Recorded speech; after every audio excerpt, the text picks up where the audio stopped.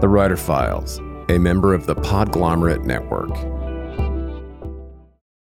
I want to mention a great resource for writers, and this month's sponsor, Truth is the Arrow, Mercy is the Bow, a DIY manual for the construction of stories.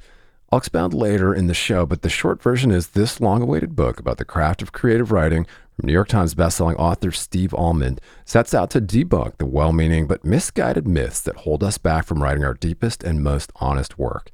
Pick up a copy today of Truth is the Arrow, Mercy is the Bow, wherever you buy books. More soon.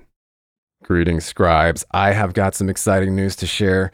The Writer Files now has an exclusive Patreon community where subscribers will get exclusive access to uncut ad-free interviews, a writer's happy hour, bonus breakdowns, and content from productivity and publishing experts each month.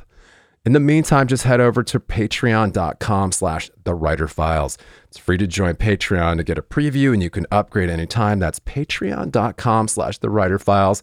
Help us start something special. This episode of The Writer Files is brought to you by the inspiring team at Author Accelerator. There's never been a better time to get serious about that book idea that's been rattling around in your head. And working with an Author Accelerator book coach is the best way to write forward. Author Accelerator book coaches give writers feedback, deadlines, and step-by-step guidance while you write so that you can actually finish your book.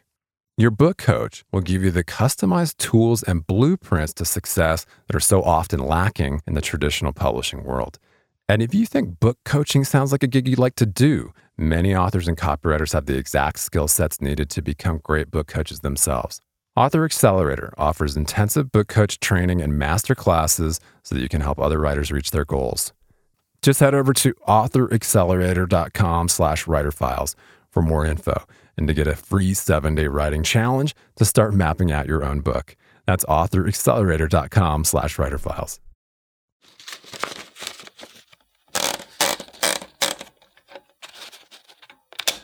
I think we are all kind of scarred by our coming of age stories. Yeah. and I think, sure. and I think we are all consistently reliving our high school experiences, even in our adult lives. Like high school never ends. It's just like right. in our working professions, it's like, oh yeah, it's still high school. Social media is still high school. We all want to be at the cool kids table, and we all feel like outsiders and nerds. And so I did want to make a show.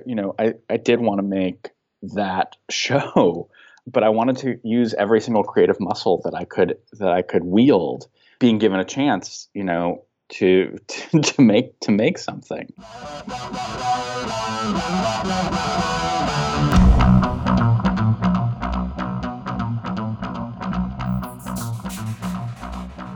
Hey there, and welcome back to The Writer Files. I am your host, Kelton Reed, and this week the showrunner and executive producer of Netflix Daybreak, Aron Coleite, took a break to chat with me about what it takes to survive high school at the apocalypse, paying his dues in Hollywood, and the collaborative nature of world building and script writing for TV. Aron's a comic book writer, TV writer, and producer, best known for his work on the popular NBC series Heroes and the CBS series Star Trek Discovery. His latest is the dark zombie comedy series Daybreak, starring Matthew Broderick, co-created with Brad Payton for Netflix. It's been called Mad Max meets Ferris Bueller's Day Off, and is based on Brian Ralph's graphic novel series of the same name. In addition to multiple other projects in development, Aron has helped co-develop and produce the newest version of Lock and Key for Netflix, including co-writing the first episode with comic book series creator Joe Hill.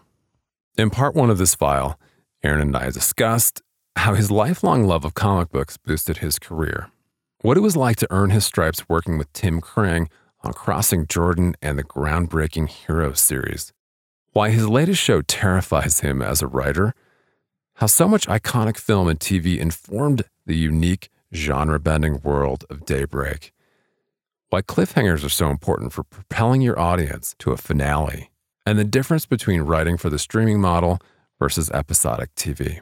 And do me a huge favor, if you want to support the show, hop over to survey.libsyn.com/writerfiles and fill out that short 7-question survey so we can learn a little bit more about you, our audience. That's survey.libsyn, spelled LIBSYN.com/writerfiles. It's very simple, helps a lot. That link is also in the show notes, and I thank you ahead of time The Writer Files is brought to you by my friends at copyblogger.com. Words that work. Build your online authority with powerfully effective content marketing. Get superior content marketing education so you can build a remarkable online presence. Authors, bloggers, journalists, online publishers, and entrepreneurs, head over to copyblogger.com to learn more. That's copyblogger.com. And if you're a fan of the Writer Files, please click subscribe to automatically see new interviews as soon as they're published, and leave us a rating or a review over on Apple Podcasts to help other writers find us. And we are back on the Writer Files, and I am really honored today to be joined by a special guest. Aron Coleite is joining us today, and really hoping that I pronounced that correctly. Yeah, perfect. Well done. That time. Thank you. Yeah, man, we were just kind of digging into the origin of your name, which is a fascinating story unto itself. But I'm really looking forward to digging into your writing process and kind of talking about what it's like to be an executive producer for this fantastic new Netflix program, Daybreak, and just kind of all things writing. So welcome. Thank you. It's such an honor to be here. I really love your show, and I'm so excited. I'm so excited to talk to you, man. Awesome. Well, we really appreciate it, and I'm sure that listeners are going to get a kick out of this one because you have this really, really interesting storied past as a writer. And so I want to kind of dig into, of course, as we do, your superhero origin story. Yeah. And go back because, as I understand it, you were a comic book writer kind of before you did screenwriting and TV production stuff. No, I think it was actually, it's a combination of both. I think, I was a comic book fan way before it was cool to be a comic book fan. I've been going to, my comic book shop once a week since I was 12 years old. And, my first gigs were as a writer's assistant and a researcher on lots of different TV shows. And when you're in that position, which is a really hard, it's a harder job to get a writer's assistant position on a TV show because there's only one of you, than it is to be a writer where you have staffs, from 5 writers to some shows have, 15 to 20. Sure. So those are really coveted spots. And I, as a writer's assistant, you're just consistently working on your writing, consistently trying and consistently attempting to better yourself. And so kind of at that time, as I was both getting my first script assignments in television, I was getting little one-shot comic book gigs at the same time. Cool. And I appreciated every single one of them. It was all these little Top Cow assignments, and I just kept on working at it and trying to work my way into getting a stable writing job. Yeah. Which you did, obviously, and you've worked on some really impressive shows dating back to, it sounded like you were working with Tim Kring really early in your career. Is that right? Yeah, that's right. So I started as a researcher on Crossing Jordan, which was Tim Kring's first show that he created. And so I was the support staff. I helped the writers do all the research for the crimes. And on that show, I got some story credits, then I got a script credit, and then Tim staffed me. And I got my first staff writer job there. And I like to say I was the the nerd in the room when he was creating Heroes. Yeah. So he looked around his writer's room and he was like, hey, geek, come talk to me. I have this crazy idea for this show about people with superpowers. And this is, people have to remember, this is way before Iron Man and before the birth of, and Marvel Comics at this exact moment in time, by the way, is bankrupt. Right. They are pulling themselves out of bankruptcy. It's amazing.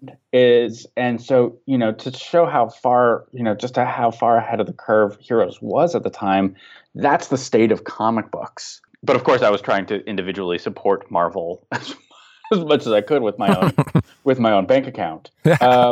So he pulled me and his own assistant Joe Pekaski kind of into the process very, very early on when he was even just writing the pilot to kind of help with, like where am I, where am I treading into territory that's been done before? How do we make this new? He often talked. He was like, I have this idea of this guy, and he can move metal with his mind. And we're like, yeah, that's Magneto. You can't really like maybe not go there, but like we can totally do this over here.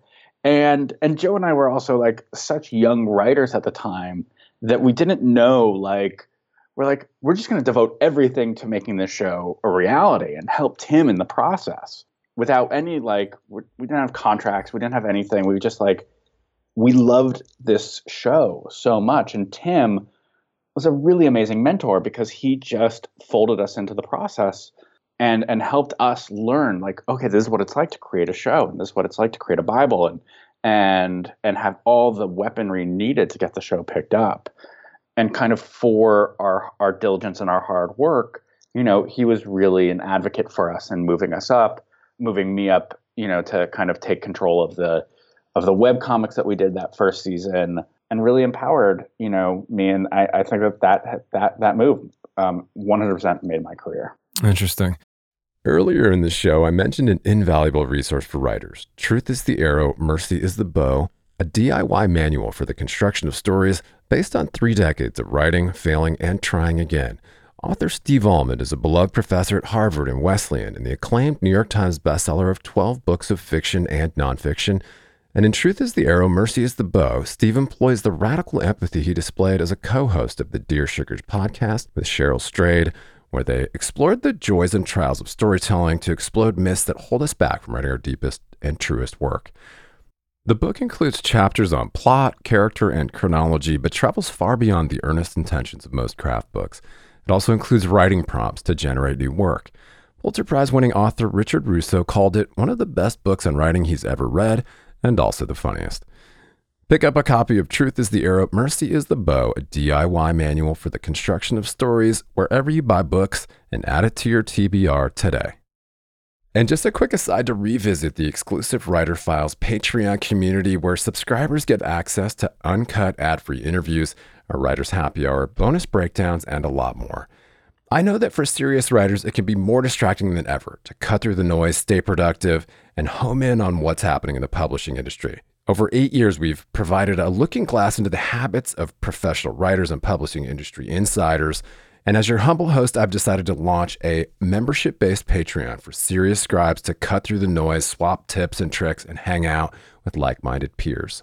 Just head over to patreon.com/thewriterfiles for bonus writing resources, monthly episode breakdowns, writer's happy hour, a community of your peers, ad-free episodes, and more. It's free to join, to get a preview, and you can upgrade anytime. That's patreon.com/thewriterfiles. Help us start something cool and special. Keep calm and write on. Yeah, I mean, Heroes was pretty groundbreaking, and it was, I was a fan, but it was just the cast was incredible, right? I mean, you worked with Milo Ventimiglia like really early in his career before completely. He was, and even Milo, Zach Quinto, Hayden. Yeah. I mean, it was, they were all stars. Stacked, really stacked cast. It was a stacked cast. And the other thing is, like, it was a stacked writer's room. Like, and I was a really young writer at the time, and it was my second job, and I was in a room with Jesse Alexander and Jeff Loeb and Michael Green and Brian Fuller and Natalie Chaidez and Adam Armis and Kay Foster and me and Joe Pekaski, and I was like, oh my God, I got called up to the Yankees of writing staffs. This is cool. Amazing. So I had all these ridiculously great, individually unique creative mentors that would, really, that didn't treat me like a kid.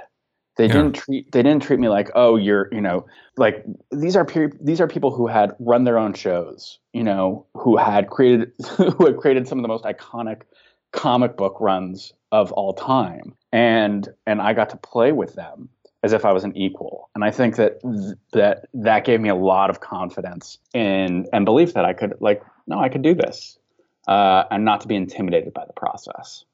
Incredible opportunities of a lifetime, it sounds like.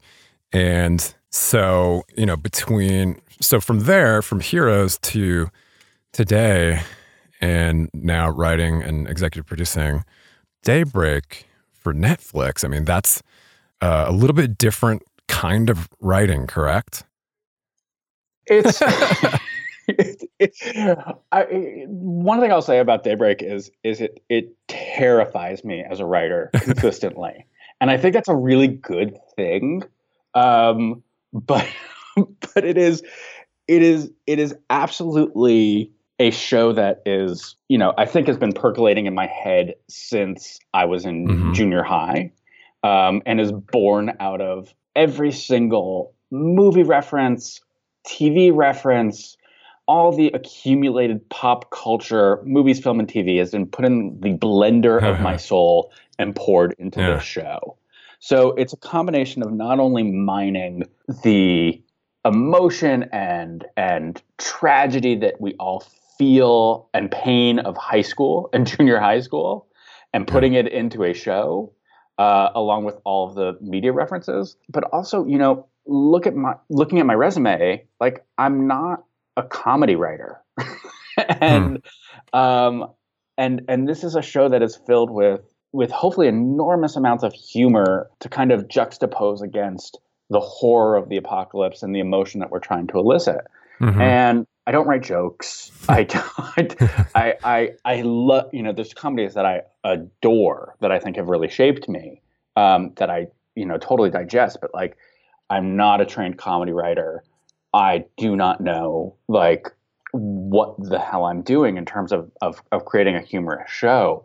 But I think that's what terrifies me on a daily basis, which is, how do we make this something that can contain everything we want and deliver on a show that actually makes people laugh out loud. So that is terrifying to me. Well, it's kind of a high wire act in a sense, and but it works. I mean, but I think the interesting thing for me watching it and getting so many of these references, and I'm sure that there's many more that I don't get, it's just the sheer number of those references as you go along. It's not a one-trick pony, in other words. It's not like, I know it's billed as, and listeners, if you're not familiar, it's billed as kind of a Mad Max meets Ferris Bueller's Day Off, right?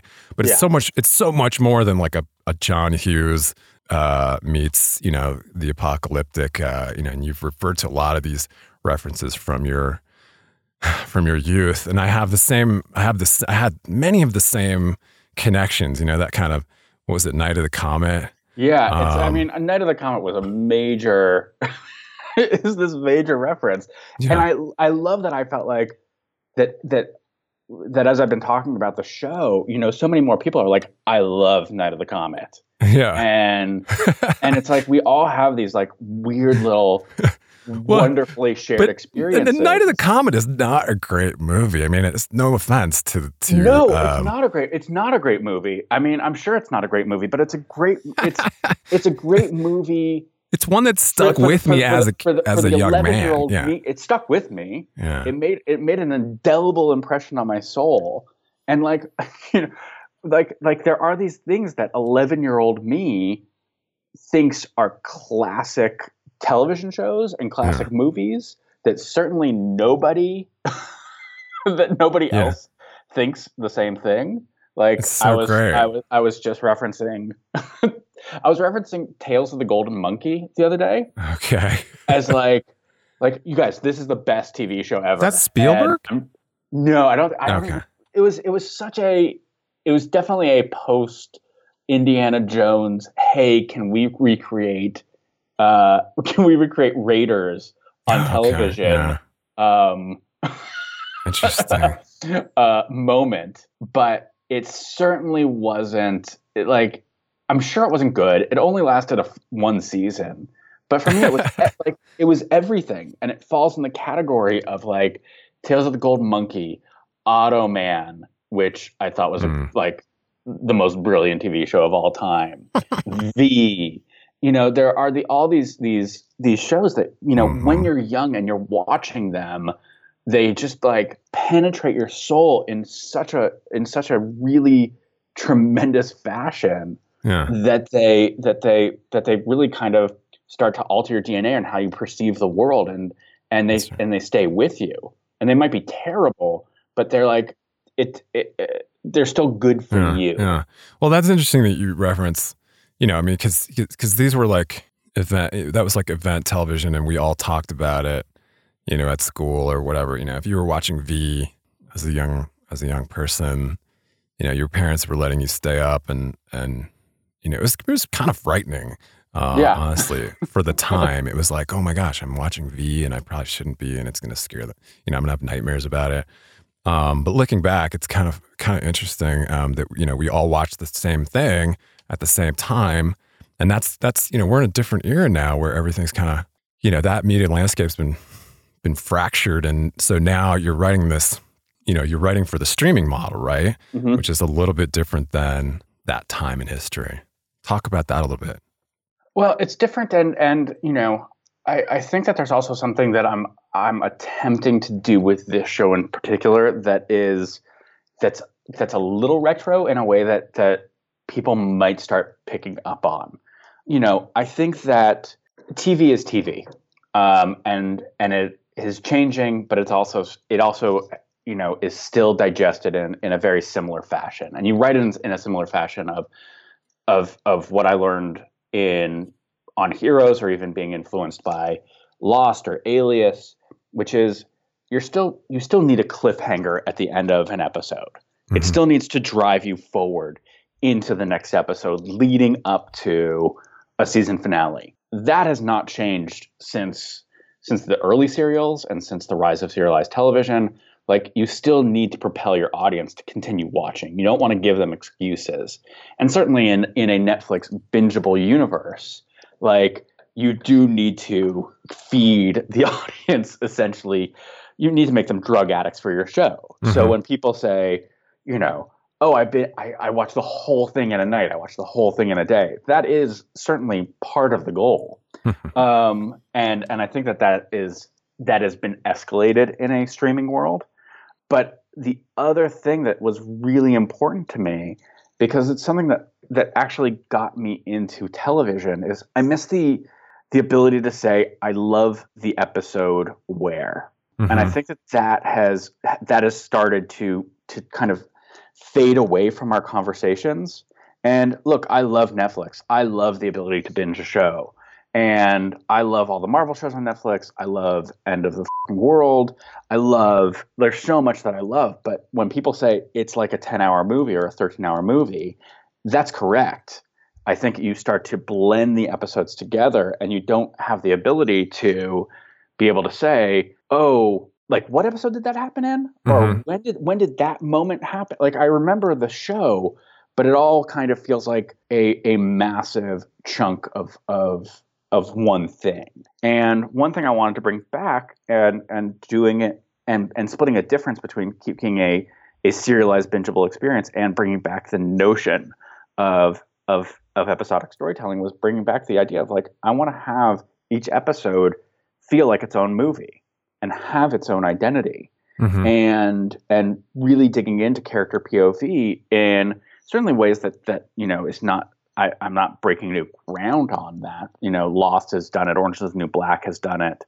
But I think what I really wanted to do was create a deeper identity for that episode in particular, so that people could say, I love the Wesley episode. I love mm-hmm. the Angelica episode. I love the Sam Dean episode. I love the Miss Crumble episode.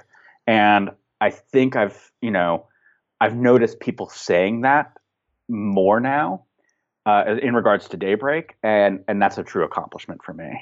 Yeah. When you need mealtime inspiration, it's worth shopping Kroger, where you'll find over 30,000 mouth-watering choices that excite your inner foodie. And no matter what tasty choice you make, you'll enjoy our everyday low prices, plus extra ways to save, like digital coupons worth over $600 each week. You can also save up to $1 off per gallon at the pump with fuel points. More savings and more inspiring flavors make shopping Kroger worth it every time. Kroger, fresh for everyone. Fuel restrictions apply. Well, kudos on the series. It is just a lot of fun. And, I started writing down some of the references as I was watching just to see how many I could pick out of there. And I'm like, all right, we've got some Sam Raimi, obviously a lot of John Hughes. Ferris Bueller, obviously, is one of my favorite movies of all time. And Warriors. Yes. Of course, the Mad Max stuff, and then you got Spielberg, Stephen King stuff, John Carpenter, Sam Raimi, Romero. I mean, you had to obviously pull from all those great genre zombie references, but so much going on there, and I'm sure there's many more. It's like even Blade. Remember Blade with Wesley Snipes? Yep. And of course that kind of Akira Kurosawa Seven Samurai piece is pretty cool. But yeah, it's like there's so much going on. It's kind of head spinning, but it does it's very surprising the way that you took Brian Ralph's kind of graphic novel and turned it into this high school almost indescribable kind of end of the world show. So congratulations. Thank you. I mean, it's a show that by all intents and purposes, it shouldn't work. And when you call it a high wire act is exactly what it feels like. It was, but we get so few shots at doing something really, really different and really that is an attempt on my part to be I want to just do something that resonates, that is purely a reflection of this is my twisted brain and my ADHD and I want to expose it to the entire world, and make something that could actually speak to Gen Z and also speak to other generations as well, with whether it's what kids are actually confronting right now in their own coming of age stories, or people looking back and catching all the references that I'm making, and seeing themselves in their own coming of age stories. It's I don't know if I have Arrested Development, which I certainly probably have, but I've always been such a sucker for a great coming of age story, whether it's being a kid and watching something like Stand By Me, or even being an adult and watching Stranger Things or Friday Night Lights. It's you just, I think we are constantly, I think we are all kind of scarred by our coming of age stories. Yeah. And I think, oh, sure. And I think we are all consistently reliving our high school experiences, even in our adult lives. High school never ends. It's just right. in our working professions, it's oh yeah, it's still high school. Social media is still high school. We all want to be at the cool kids table, and we all feel like outsiders and nerds. And so I did want to make a show. I did want to make that show, but I wanted to use every single creative muscle that I could wield, being given a chance, to make something. It's I didn't want to leave anything, unsaid or undone. There's so many shows right now. There's so this Daybreak is launching at a time when there is so much on. Yeah. And even a whole new network appeared. Right. Apple TV a new network happened as we launched. A week after we launched, there's a whole other network now that we have to compete with. And so I did want to make sure, in this time when there's so much competing for your eyeballs, I wanted to make sure that I took the biggest swing that I could take. Yeah, yeah. Well, it's definitely a lot of fun. I want to say, listeners, if you haven't checked it out, definitely pop over to Netflix and watch Daybreak and try to pick some of these references that we're talking about as you go along. If you're ready for it, grab a notebook and try to jot some of it. There's so many great kind of filmic and pop culture references. Of course, you probably have to be of a certain age to get some of them, but many of them are very relatable because they're movies and TV shows that we've all watched before. But we go on and on about that, I'm sure. But I think really what I want to talk to you about is kind of the process of how this show is made and how shows like these are made, starting kind of in the writer's room and mm-hmm.